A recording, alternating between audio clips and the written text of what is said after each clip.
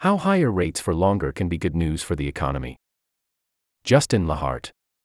Federal Reserve policymakers appear disinclined to raise interest rates again.